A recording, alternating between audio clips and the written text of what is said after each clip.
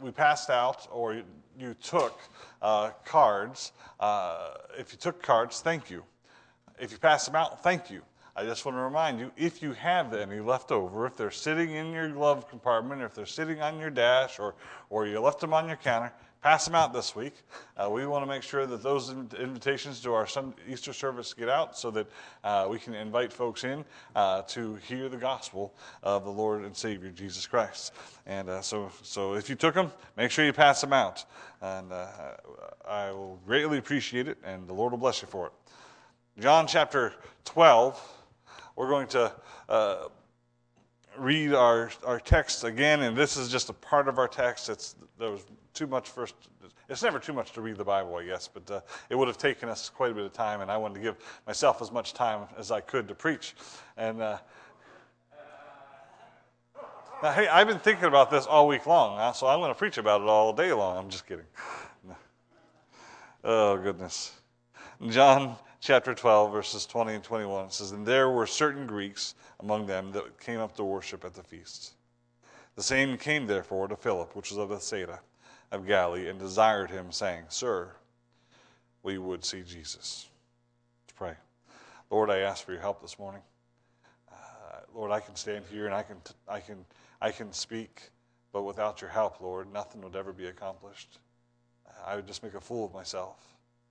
God, I pray that your Spirit would take your word and implant it into our hearts, that you give us eyes of understanding, Lord. I pray that you would help us not just to hear the truth, but we would understand it, Lord, and that we would be able to believe it. Lord, that belief, Lord, comes through hearing and through the word of God, but it's a work of your Spirit. We ask for your help this morning. I ask you to help me to say only what I should say, Lord. And Lord, I pray that you'd be honored and glorified in all that's done. In Jesus' name we pray. Amen.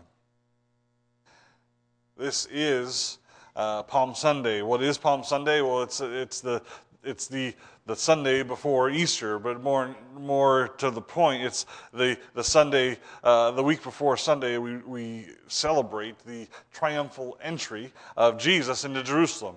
It's the end of the ministry of Jesus Christ and the beginning of his Passion Week. That Passion Week was that week in Jerusalem where he spent time with the disciples. They had the Last Supper.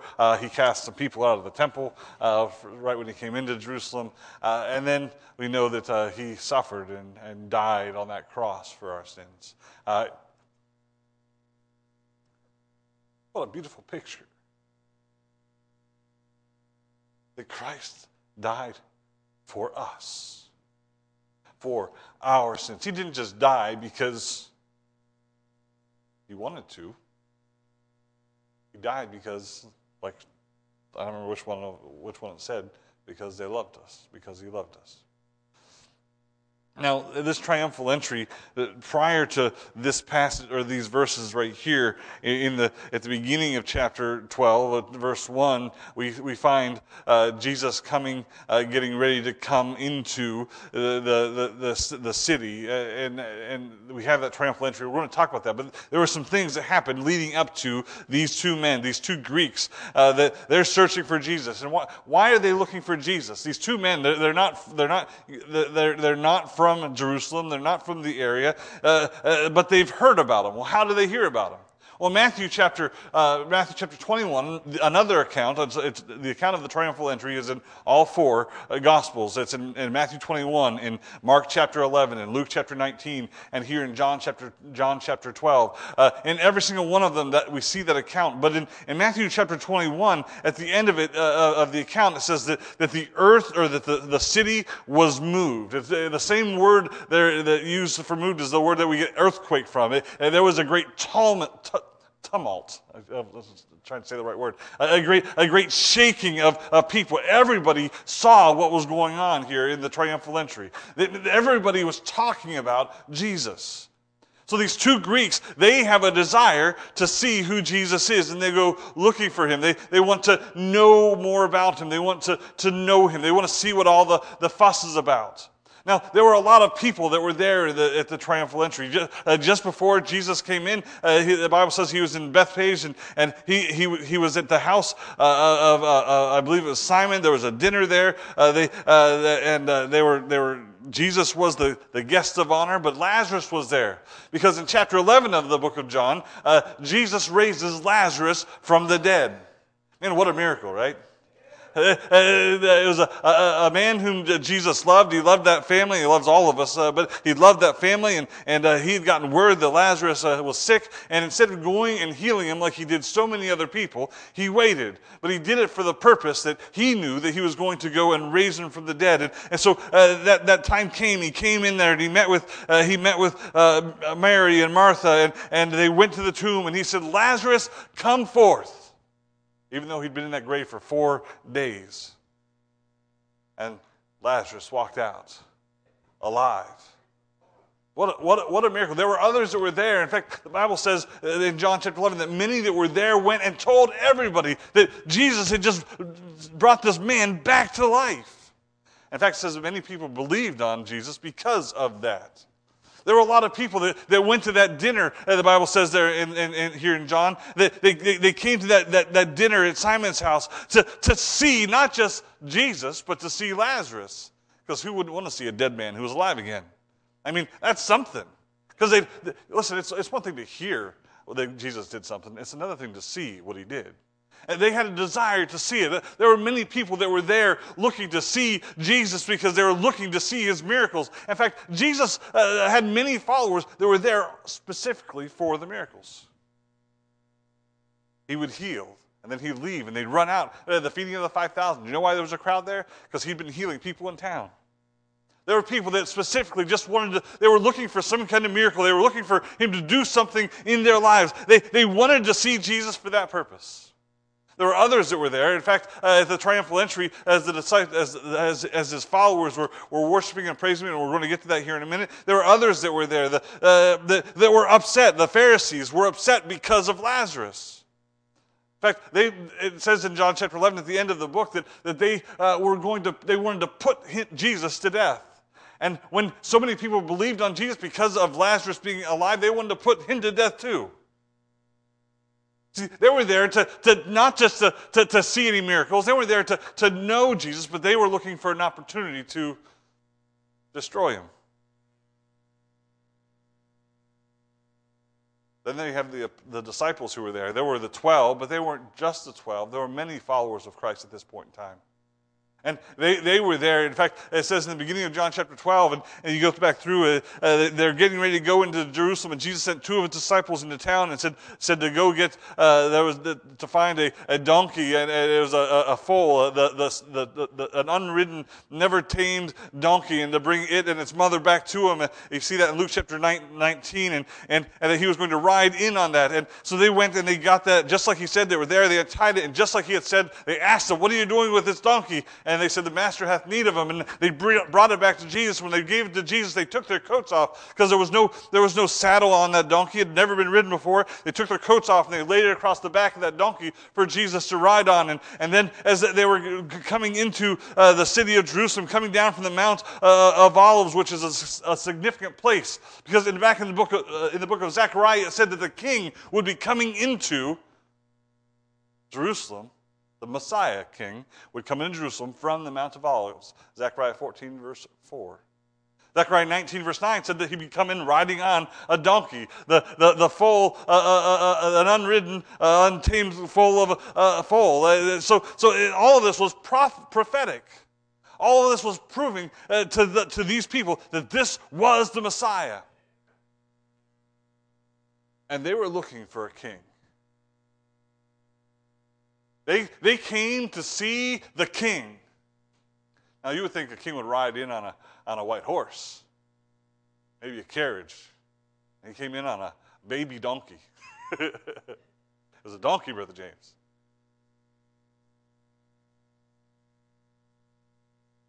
But that's not what they were looking for. They were looking for a king who would come in and make war. They were looking for somebody to help them to throw off the oppression of the Roman government. They were looking for somebody who would sit on that throne that day. Now, he was coming in as king. But he was coming in as a king of peace. In fact, anytime back in those days when a king would enter into a town, if he rode in on a donkey, it was a sign or a symbol of peace. He came to bring peace to mankind. John chapter 3 says he came not to condemn the world. He didn't come to condemn us. We were already condemned because of our sin. He came in to save us. So he comes in riding on this donkey, and men, they're throwing their coats down on the ground in front of them. They're taking those palm branches that you see many times at the Palm Sunday services. They cut those off the trees, and they strewed them across the road, and he rode across them. It's kind of like the idea of walking in on a red carpet. It was the idea they were lifting him up, they were exalting him, giving him the position, acknowledging that this was the Messiah. But he wasn't the Messiah they were looking for. They were looking, even his disciples expected an earthly kingdom. After he was dead and after he rose again, before he ascended up into heaven, the disciples said, is it time now for the kingdom? They've been waiting for this the whole time. They expected to win. They expected to rule. They expected to sit on the right hand and the left hand. James and John, the brothers expected to have those positions or some kind of position in his court, but that's not why he came.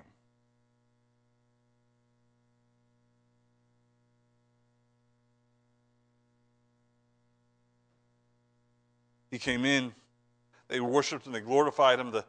And the Pharisees told him, you should rebuke your disciples. And he said, if they were silent, the rocks would cry out. Because he's God. He's not just some king. He wasn't just there to sit on a throne. While he's the promised Messiah, Zechariah 14 verse 4, chapter 9 verse 9, he was the promised Messiah one day, and one day he will be king, and he will come back, and he will rule from that throne in Jerusalem, the Bible tells us. But that day, he wasn't there to rule over Jerusalem. That day, he was there to come in to die. There's a sign here on this pulpit. I've seen it on other pulpits. The reference is the verse that we read there in verse 21. Those two Greek men came to Philip and they said, Sir, we would see Jesus. They had a desire to see what all this excitement was about. Because it wasn't just his 12 disciples that were shouting, and there were hundreds, if not more, that were coming in with them and shouting, and the whole city had gotten excited and worked up. And sometimes people just join the party to be part of the party, right? Sometimes they just get excited because somebody else is excited. But these men, they wanted to know what it was all about. They wanted to see Jesus. Now, the truth is, we all should have a desire to see Christ or to know Christ. If you're saved here today, when you came to church this morning, I hope you didn't come to listen to me talk. I've got nothing to give you of my own. I've got nothing worthwhile to say of my own. I'm just a man. I hope that you came to hear the Word of God. Because the power isn't in what I say, but it's what the Word of God has to say. When we come to church, we should desire to see Jesus. When you got saved, or when you had an understanding that Jesus was the Lord, or if you're going to see Jesus, there are some things that we need to grasp, whether we're saved or not. There's some things that are very important for us, and I believe Jesus responds in a way that we can see these in the next several verses. The Greeks came to Philip. Philip went to Andrew, verse 22, and Andrew and Philip went to tell Jesus. Verse 23 says, And Jesus answered them, saying, The hour has come that the Son of Man should be glorified. Verily, verily, I say unto you, except a corn of wheat fall into the ground and die, it abideth alone. But if it die, it bringeth forth much fruit. He that loveth his life shall lose it. He that hateth his life in this world shall keep it unto life eternal. If any man serve me, let him follow me. And where I am, there shall also my servant be. If any man serve him, will my Father honor. Now is my soul troubled.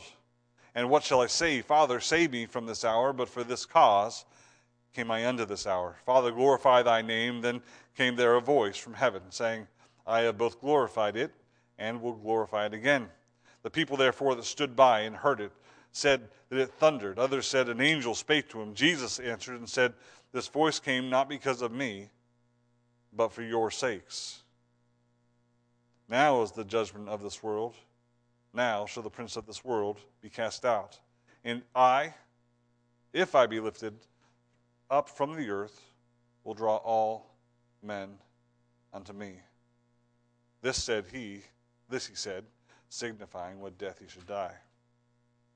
There's some things here that every single one of us, if we're going to see Christ, need to see, need to understand, need to grasp. The first of this is the preeminence of the Savior. The word preeminence is the importance, the magnitude that he is first. We see it here in verse 23. Jesus answered and said, "The hour is come that the Son of Man should be glorified." First, I want you to notice that there was an established moment here. Jesus had been on this earth for 33 years up to this point. He had done many great works, many miracles, had done, including the raising of Lazarus and the feeding of the 5,000. He had walked on water and healed the lame and made the blind to see, and made the deaf to hear, and the dumb to speak. He cast out demons, and he had done miracle after miracle after miracle. He had done great and mighty things, but what he was about to do was the most important thing that had ever happened. The whole reason Jesus came to this earth was not to heal and not to perform miracles. It wasn't even to teach. The reason he came was so that he could die for your and my sins. You say, well, why did he need to die? Amy touched on it earlier. We have all sinned. The Bible says, for all have sinned and come short of the glory of God. We'll all raise up our hands and acknowledge, hopefully, that we are a sinner. And if you're not willing to admit it, you're only fooling yourself. You're lying to yourself, because the Bible says this, that there is none righteous, no, not one. As good as we want to be, as good as we try to be, we're not good enough. God doesn't love us because we're good. God loves us because he's good. Now, God didn't give the Ten Commandments in the Bible and the law in the Old Testament to the Jews so that they could keep it. He understood that they couldn't. That's why there was the Day of Atonement once a year, where that sacrifice was made by the high priest. You'd go in and listen. He would do that to put off the sin until that one day that the perfect sacrifice would die on that cross, and his name was Jesus. It was all a sign. It was all a symbol back in the Old Testament. And yes, it was bloody and gruesome and terrible to think about. But listen, the death of Christ was bloody, and it was gruesome, and it was painful. More than we could ever even imagine. But he did it because he loves us. Now, there were many times when the Pharisees tried to kill him. There were times that he, in his teaching, made them upset, and they had a desire to stone him, and they would try to get him, and they couldn't, because the hour was not yet come. There were times when the disciples wanted him to do something, and he said, the hour is not yet come. Look it up. There are several times in the Bible where Jesus says that exact phrase, but here he says, the hour is come, because this was the moment. This was the day, the time that God had preordained that he would die on that cross. Listen, when they nailed him to that cross, Satan didn't win any victories. There was no confusion in his mind that he was hoping that Jesus wouldn't get up again. It was the fulfillment of Scripture. In the Old Testament, back in the book of Genesis, where God told Satan that you'll bruise his heel, but he's going to bruise your head. That his death on the cross was a crushing, death-dealing blow to Satan. Now, yes, he's alive, but his judgment day is coming. Jesus died for us.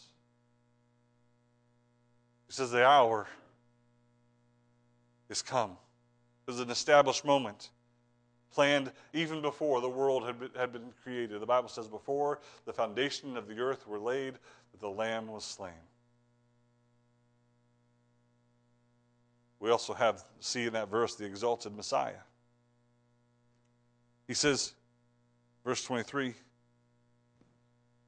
that the Son of Man should be glorified. The word glorified means to be praised, to be lifted up, to be exalted. He is worthy of our exaltation, of our praise. All of this that time was come. What he was about to go through, yes, was going to be painful. Yes, was going to be an anguish to his soul. What he was about to go through, and we'll talk about it in a moment. But that anguish wasn't about the pain, physical pain. That anguish was about the bearing of our sin.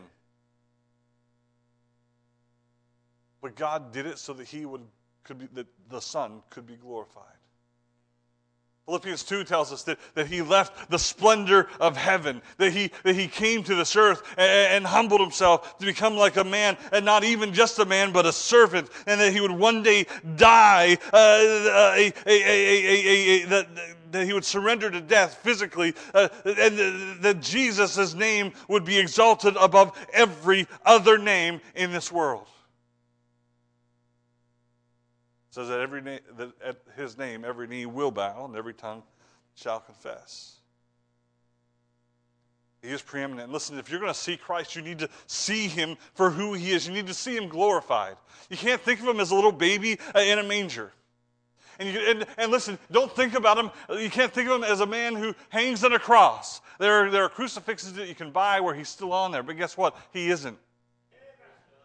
He isn't there anymore. He died once and for all, and he came off that cross, and yes, they buried that body in a borrowed tomb, but 3 days later, and we'll talk about this next week, he got up again. And we can have hope because of all of that. But we need to see him as that. Don't look for him as some miracle worker who will perform miracles in your life and help you out of this situation or that situation. That's not why he died. He died to save you. We need to see him we need to see the preeminence of the Savior. We also need to see his principle of selflessness. We see this in the next verse. Jesus went on to say in verse 24, "Verily, verily," those two words mean truly, "I say unto you, except a corn of wheat fall into the ground and die, it abideth alone. But if it die, it bringeth forth much fruit." There's a reality of loss here that we see in this principle that he's trying to teach. He says that corn of wheat must fall into the ground and die, or it doesn't do anything. If you take a kernel of wheat, a kernel of corn, and you set it on a shelf, guess what you're going to have in 10 years? A kernel of corn. But if you take that kernel and you put it in the ground and it begins to decompose, that part, that life in it will begin to spring up. And guess what happens after that? You'll have a stock of corn and multiple ears of corn and a whole lot more kernels. It brings forth abundance. And Jesus said, listen, if there's going to be any fruit, if anybody's going to ever be saved, I need to die and be buried, and that life may spring up. Without his death, there would be no salvation. His death was the atonement for our sins. Your sin and my sin, listen, there was a penalty that had to be paid for it. You can't steal a car or break into a house without going to jail if you're caught, right? There's a penalty for those things. And there's a penalty for our sin. You say, well, my sin isn't that bad. The Bible says all of our sin, any sin, if you've committed only even the smallest of sins, it's just as if you've broken the entire law. God is holy and God is just. We talk about God's love all the time. It's everywhere. And it's true. God does love us. But I want you to understand, he is holy and just, and he cannot not judge sin. He can't do anything outside of his character, outside of his nature of who he is. And that word holy, it's this, it means he's pure, he's perfect, and he cannot have fellowship with sin. And because God loves us, he wants to have fellowship with us. He wants to know you. He wants you to know him. He wants to work in your life. He wants to change you. He wants to call you his child. But because of our sinfulness, he cannot do that. That's why that sin must be atoned for. And that's why Jesus died. John said it in 1 John, herein is love, not that we love God, but that he loved us and sent his son to be the propitiation. It's a big word. It means the payment for our sin. His death was the payment for that debt. Just like Amy had told those kids that they needed to clean up after themselves. And then Donnie knelt down and he dried off their hands and he cleaned up the mess. Because, listen, that water was a picture of the law. And they were to hold it. They were to carry it. But they couldn't do it. And guess what? You can't either. None of us can. We cannot obey the law. We cannot keep the law. We always will break it. It's part of our nature. But somebody, Donnie, in this instance, came alongside and did what they could not do. He held the water. He cleaned up their mess. And listen, when he died on the cross, the Bible says he died for the sins of all men. What a powerful atoning sacrifice that was. Listen, back in the Old Testament, those things had to be done every year. There was a day of atonement where the high priest would go into the temple and he would have to cleanse himself and wear specific garments to go in. He would have to make a sacrifice for himself before he could then take the sacrifice in for the people. And he would do that every single year. But the Bible says in Hebrews that the blood, without the shedding of blood, there is no remission of sins. It also says that the blood of the bulls and the goats that were sacrificed could not wash away their sin. But Jesus, his sacrifice was once and for all. He died on that cross and it was done. When he said, it is finished, he was talking about his work of atonement. It was done.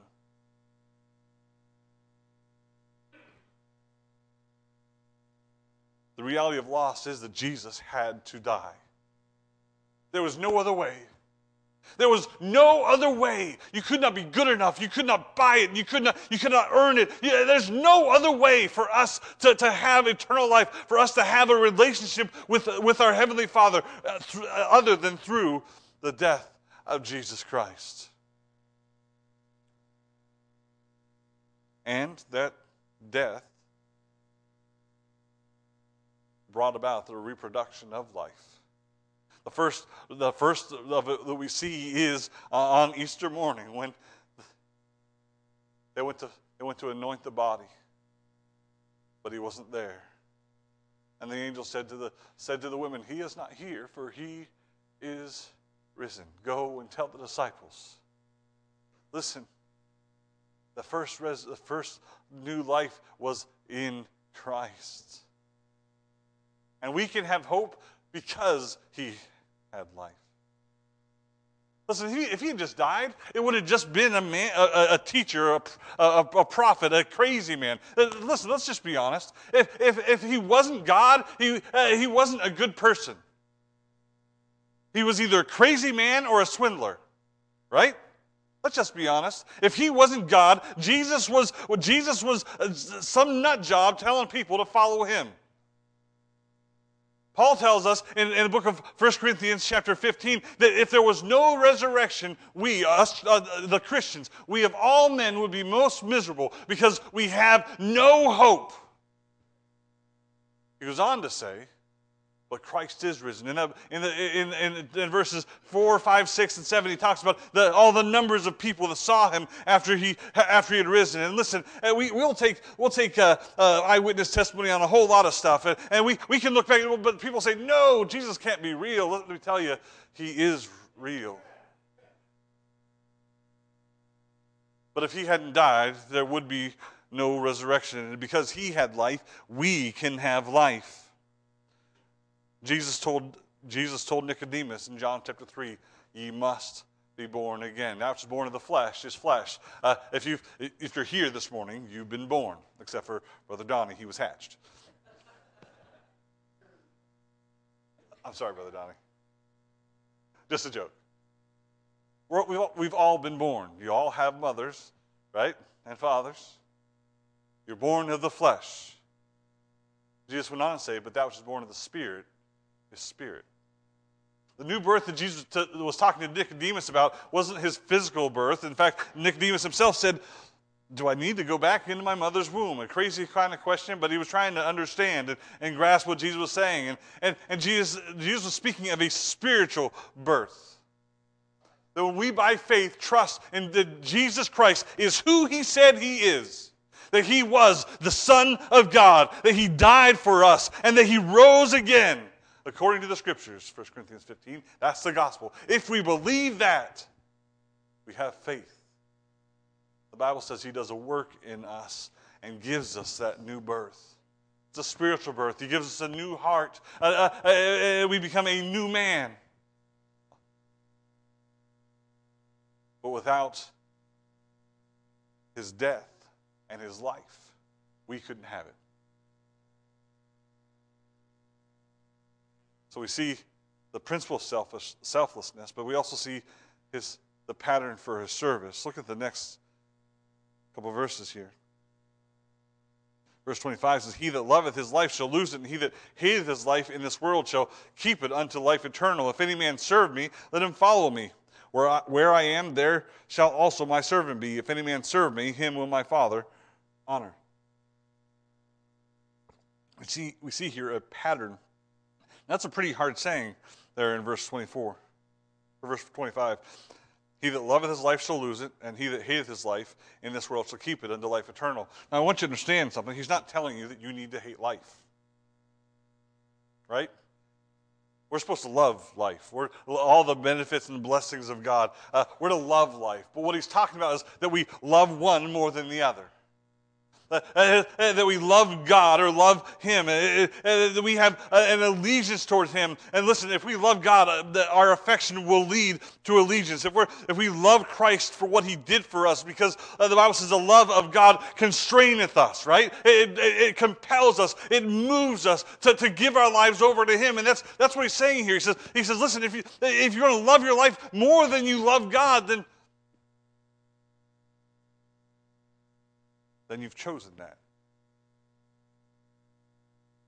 What he's calling for us to do is to follow in his footsteps as Christians, that we're to love God more.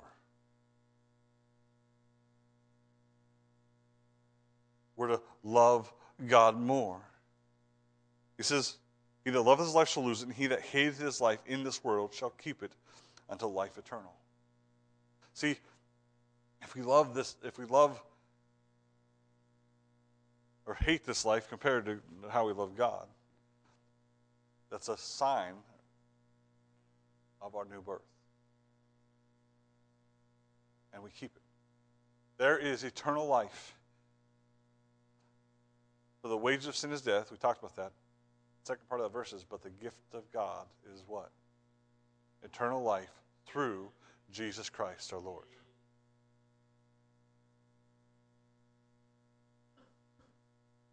Now, as Christians, we're to follow his pattern. He didn't save us just to come to church once or twice a month, or even every Sunday. He didn't save us for that. He saved us to follow his example. And it is a hard example to follow. I'll be the first to say it. Because there are many things in this world, good things in this world, that can take up our time, that can take up our attention, that can distract us from living our life completely and wholly for God. But can I tell you this? Just because it's good doesn't mean it's something worth holding on to.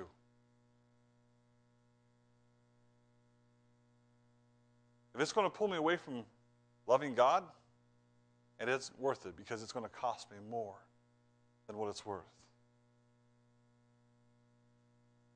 Remember what Jesus left? He left heaven. He was in heaven, being worshipped by the angels, being exalted, and he had his hand in the power of creation. In John chapter 17, he prays to the Father. He says, "Return me unto the glory which I once had." He said, what I'm saying is, he left something that was good. He sacrificed himself for us because he loved us. And he calls us to do the same. Our allegiance should lead to, or our affection should lead to allegiance, but it'll also abound in abundance. There it says in verse 25,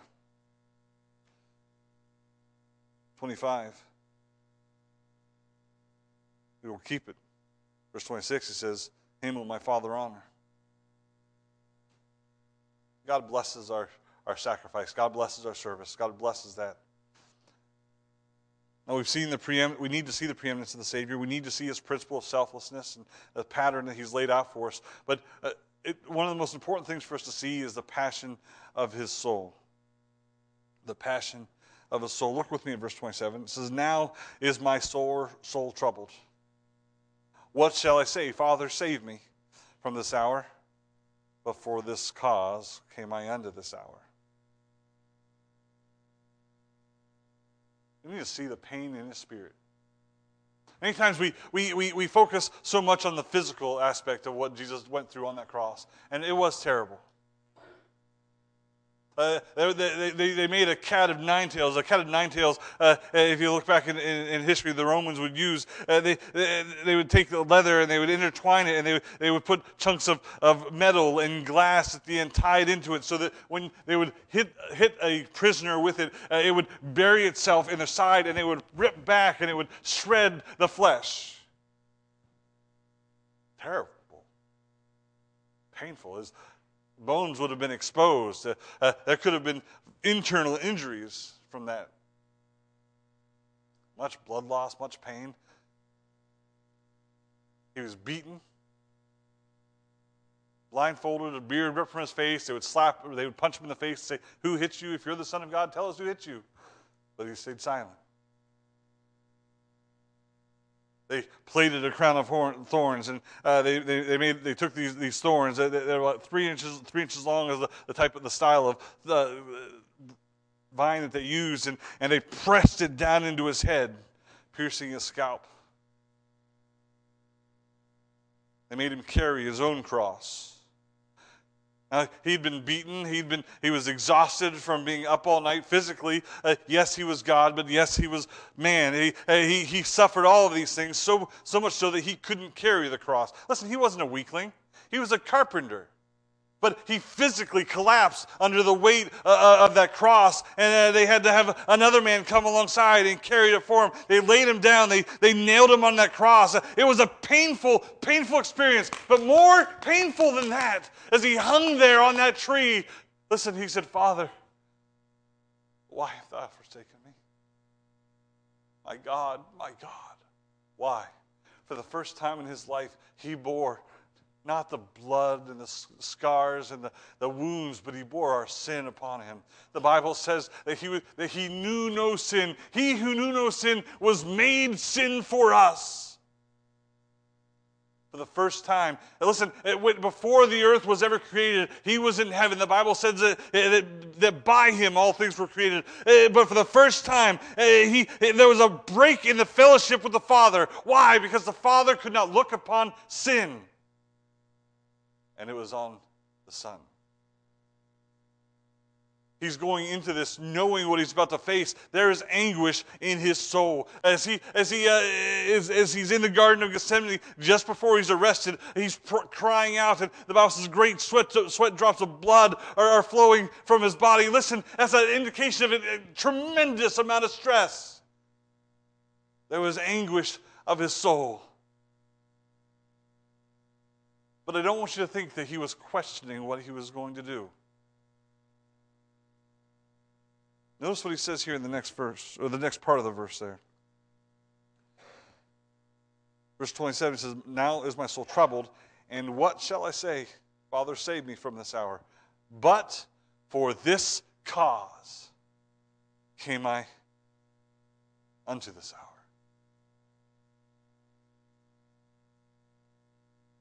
while he was in anguish of soul, I want you to know that his heart and his face was set. The cross. He came to seek and to save that which is lost. His purpose wasn't to heal. His purpose wasn't to teach, to lead, or to sit on a throne. His purpose on this earth was to die for you and me. And listen, if we're going to know Christ, we need to know this about him. If you're going to see him as a Savior who loved you and then went to the cross knowing what he was going to face. See his pain. We see his plea. See his purpose. Notice he says, glorify thy name. He's asking for God the Father to be glorified. He's asking for God to be glorified. It says in verse 28, Father, glorify thy name. Notice what happens next. Then came there a voice from heaven saying, I have both glorified it and will glorify it again. Listen, Jesus was glorified in heaven. And while he humbled himself, the most glorious thought I can have of him is what he did for us on that cross.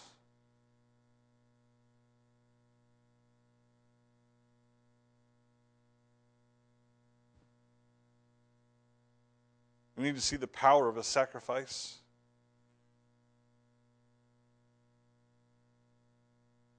Jesus says in verse 30, Jesus answered and said, this voice came not because of me, but for your sakes. Now is the judgment of this world. Now shall the princes of this world be cast down. The power of sacrifice was in the dealing of sin and the death that he would suffer. He spake all of these things. Verse 32 says, and I, if I be lifted up from the earth, will draw all men unto me. He died for us, for our sin. That lifting up was a symbol of the crucifixion. Now, the Jews didn't crucify people. The Jews stoned people to death. Jesus says in John chapter 3, in referencing back to an Old Testament account of Moses making a brazen serpent and rising it up on a pole, said, as the serpent was raised in the wilderness, so must the Son of Man be lifted up. And Jesus said here, said, if I be lifted up, I will draw all men unto me. All men. I love that. There's not a particular race or creed or color or background, or you don't have to live on the right side of the tracks, the wrong side of the tracks. And listen, as far as the Jews were concerned, the Messiah that was coming was just for them. But there were two men who had come in to ask about Jesus who weren't Jews. Remember, they were Greeks. And Jesus said, all men. But why? Because Jesus knew that when he died, when he rose again, the gospel was not going to be just for the Jewish people. The gospel was going to be, the Jews were going to reject Christ, and the gospel was going to be for everybody. What does that mean for you? If you're here and you're lost, Christ died for you. And his invitation is for you. What he did was for you. The opportunity of salvation and eternal life is for you. It doesn't matter what you've done or who you are. It doesn't matter where you're from or what your background is, or none of those things matter. It's for you.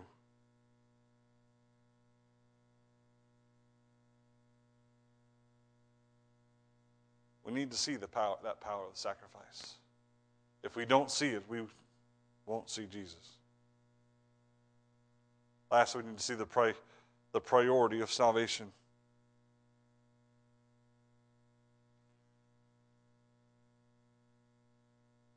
The priority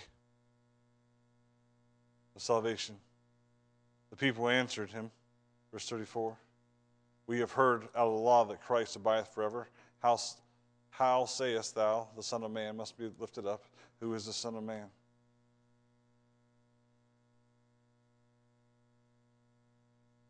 Verse 35 says, then Jesus said unto them, yet a little while the light is with you. Walk while ye have the light, lest darkness come upon you. For he that walketh in darkness knoweth not whither he goeth. While ye have the light, believe in the light, that ye may be the children of light. These things spake Jesus, and departed, and did hide himself from them.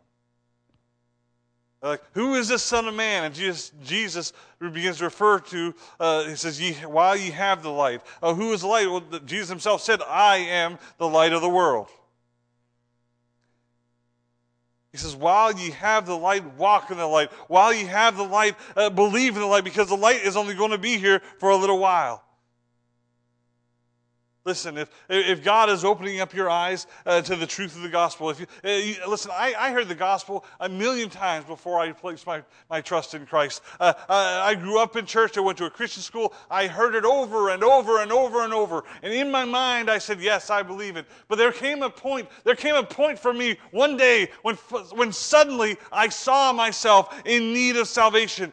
God opened up my eyes, and I realized that I was lost and on my way to hell. And I saw Christ as the only way to heaven. I wasn't convinced that there was nobody that was making me believe that. I suddenly understood it.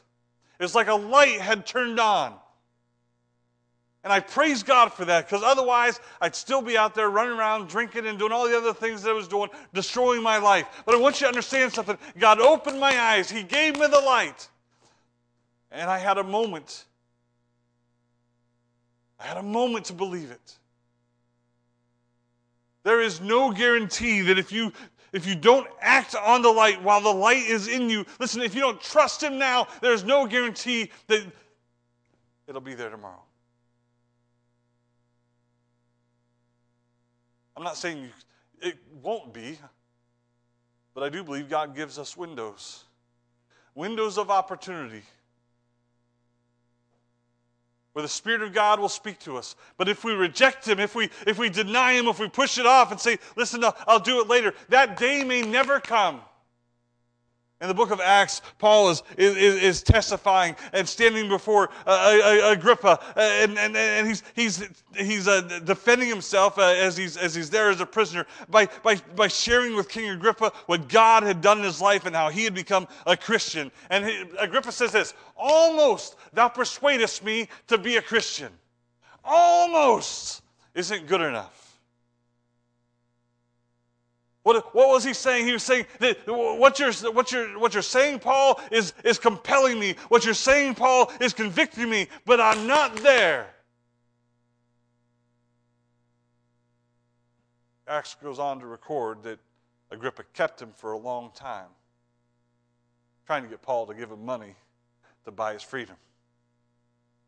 Paul didn't want to be free. Paul wanted to be able to preach the gospel wherever God led him to. And eventually, Agrippa passed him off. And never once says that Agrippa ever came to faith. Why? Because when the Spirit of God touched his heart, when the Spirit of God convicted him of his sin, almost I was persuaded. But he never was fully persuaded. Listen, I'm not going to sit here and try to force you to believe something that you don't believe. I can't. I don't have that ability.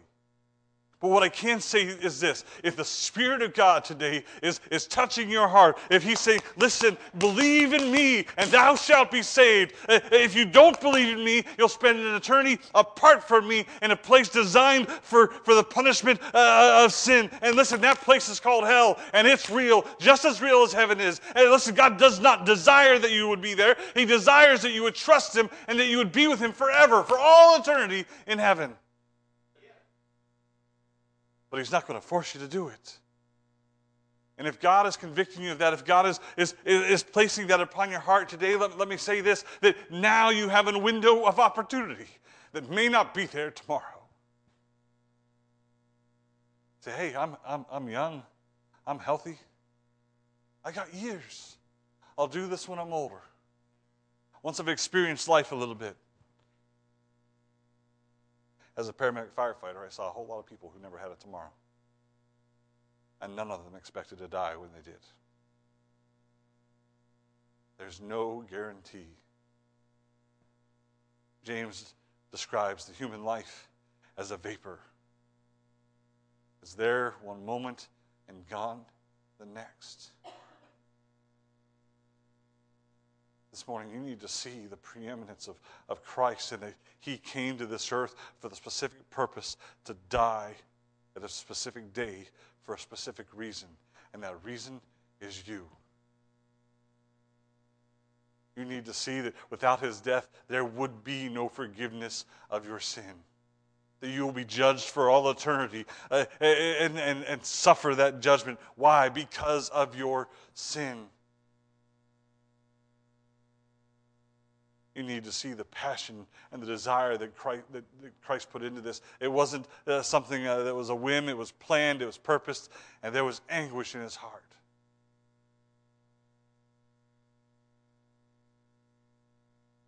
There's power in the sacrifice. Because of his sacrifice, we can have salvation. And we need to see the priority of it. Today is this.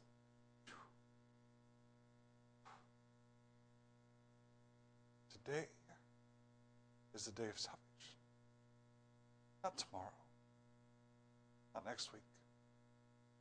Today. You got to help us to see Christ. Father God, I thank you for your word.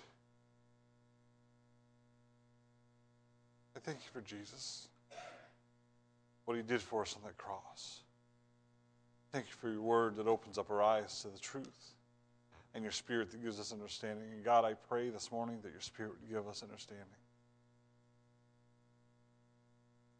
Lord, I fully believe there are people here this morning that have never truly placed their trust in Christ, that they're not saved, that they don't know. I am not their judge. I can't see their hearts, but God, you can. Lord, I pray that you would draw them unto you. God, I pray, Lord, that they would see the truth. And Lord, that they would trust you, that they believe. I ask your Spirit would do its work this morning. In Christ's precious name I pray. Amen. Heads bowed and eyes closed. Just